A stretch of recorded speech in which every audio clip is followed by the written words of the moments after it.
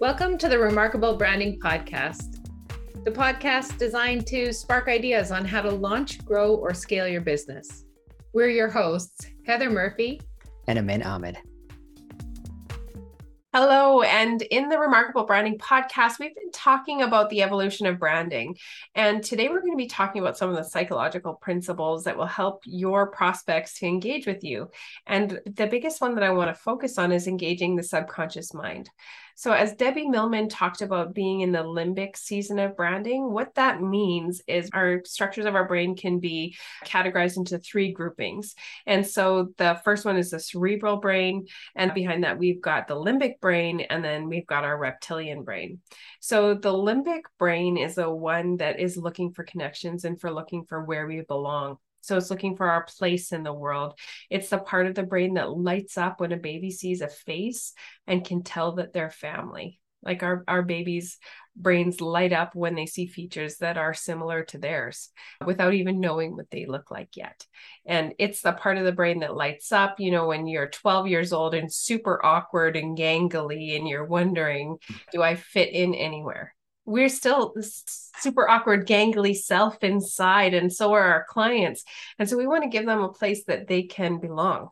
So there's different ways that we can relate, and we're going to be talking about some of those things. But one of those ways is through creating a character, storytelling, brand avatar, or creating like a brand mascot. We looked at some character brands just a few episodes ago, like the Morton Salt Girl, but creating a story or a storyline that people can connect to is one of the ways that you can connect to your ideal client. And just in the last episode, we talked a little bit about John Deere, and we talked a little bit about Seth Godin and people like us. Yeah, definitely, Heather. When it comes to psychology, one of the things is the unspoken word. So there's a saying that often I'll tell our kids, I talk to my wife about, is that who you are screams so loudly that I can't hear what you're saying. And that is entirely psychological. So if you meet somebody and you just don't connect with them, or if you are in a store and you just don't feel like this store is representing you, they don't have to say anything or do anything. You can feel it. And feeling is really important. And that really comes down to the psychology of it. I'll give you another example. Is sometimes you'll go into a show home and the realtor will have a bread maker and they'll be baking bread in the background. And that's to give you that like sense of like homeliness and feel. I see that as deceptive. It's like, you're not obviously making bread while you're at work. And so it just has this disconnect for me. But other people, they may just feel like, oh, this feels like home again. This feels like, when my mom used to bake bread. That's an element of psychology. Sometimes I'll go into a store or for example, a car dealership. I love cars. And they'll lay things out and they'll have things in place, or they'll position the cars. And in my head, I'll say, these guys just get it. Like they totally hit all the emotional set points for me because I want to buy this car now. And so that's the psychology. It's something that sometimes you can't explain, but I think you've got a more better explanation when it comes to how to do those certain cues and how to get people to resonate with that, Heather. Yeah, there's multiple different things that people do. We talked a little bit about John Deere and having a toy line, and then it creates a sense of nostalgia with our clients. There's more to it, though. It's creating that sense of I get it has to do with a lot of having personal experience with similar challenges that your clients might be facing, or taking the time to really listen. And that's one of my favorite parts that we do, is taking the time to really understand our clients. When we do a strategy session, really interviewing them, getting to know what it would be like if you could wave a magic wand. What is making the most money? What's the biggest frustration? Getting to know some of those questions so that you can answer them back with a we get it. So every time I'm writing a proposal, I'm thinking about, we really get it. We were really listening and we get it. And this is the real solution to your problem. You don't have to think too hard. This is how we're going to answer each one of your challenges. So creating that sense of understanding your clients, I think, is a really great place if you're looking at relating to them. Creating some nostalgia, that's another great place. Also having repetition so that your brand feels relatable and consistent. That helps to calm some of that reptilian brain that will take over. So that reptilian brain is designed to be able to protect you. It's a survival mechanism in your brain. And if that part gets activated, that is the part we make decisions with. But if we can calm that part and create that sense of community through storytelling, through empathy and understanding, through creating a character, then people will make decisions with that limbic part of their brain. And that's what we're looking for when we're implementing a strategy like content strategy. So Heather, would you say that there's one or two things that all brands should be doing to really lower the guard of the gatekeeper in your brain so that brands can actually get their message across? If you were to say like one or two things, what would that be? Cut your content down to about 25% of what you think it should be. So write out what you want your clients to know and then cut it down to just the simplest essence. Right. I've heard this referred to as if you confuse, you lose. And I think that's totally bang on, right? Because I've seen too many times where I go into, a store or I talk to a salesperson and they're just, everything they say just goes over my head. I just want a simple answer and I want to be able to make a decision quickly.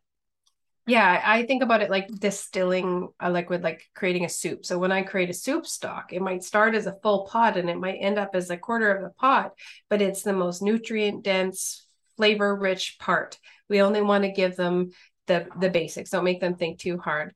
The other thing might be a little bit surprising, and that's establishing a sense of authority.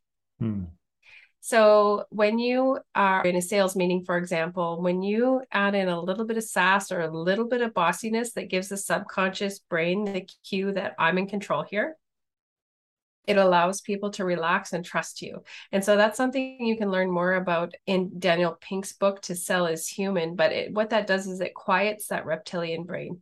So some ways you can do that is by establishing a sense of authority, saying, I've done this, this, this, and this, or these are the results that I've gotten here, here, and here, and giving some of that social proof to kind of settle down that part of the brain so that they can know, okay, we're in good hands. This is the boss. And the boss is in control here. And so that's something I think that is not always natural, especially to female-run businesses, if I dare say that, because we're not used to operating in that almost masculine energy. But it's a proven way to be able to settle down that reptilian brain so that we can connect in a deeper level and really help our clients. Now, a lot of our clients are working online. They have clients that are remote. And I think one thing that fascinates me, and as you know, I love technology, is that there's ways to use technology to use these principles to your advantage. So that's what we're going to be talking about in our next episode. And I'll get into some of the details of how you can use technology, how you can use your website, maybe your Google profile in order to establish, like Heather said, trust and authority and empathy with your clients. Yeah. And, one of the things I really want to make sure that we cover when we're talking about psychology and not manipulation is, well, number one, Dr. Phil says that not all manipulation is bad, but these are powerful tools. And if you're going to use them, I want to really challenge you to be operating out of a sense of integrity. Like if you do not feel like it's deceptive to cook bread, if you are just genuinely trying to create that feeling of home, then that's operating out of integrity. Right? Rather than manipulation. If you genuinely want to understand what your clients need, rather than trying to sell them a van when what they're looking for is a sedan, then that's integrity. You want to really, really care. I'd really challenge you to really care and check in with your inner compass on that integrity piece, because these are really powerful tools. And if you start to use them, you are going to see a difference in your sales. I think that's a great way to wrap up. Gary Vee has a book he read, and I can't remember which one specifically it was, but he had a chapter and he said, if you read any chapter in this book, read this one is the most important one. And it was one page and it said, care. That's all it was. Care about your clients. And that's how you're going to succeed. Awesome. Thanks, Heather. I really appreciate it. This has been a fun talk about psychology. Like I mentioned, we're going to be talking about the technology behind how to do this. And we'll get into that in our next episode. See you then.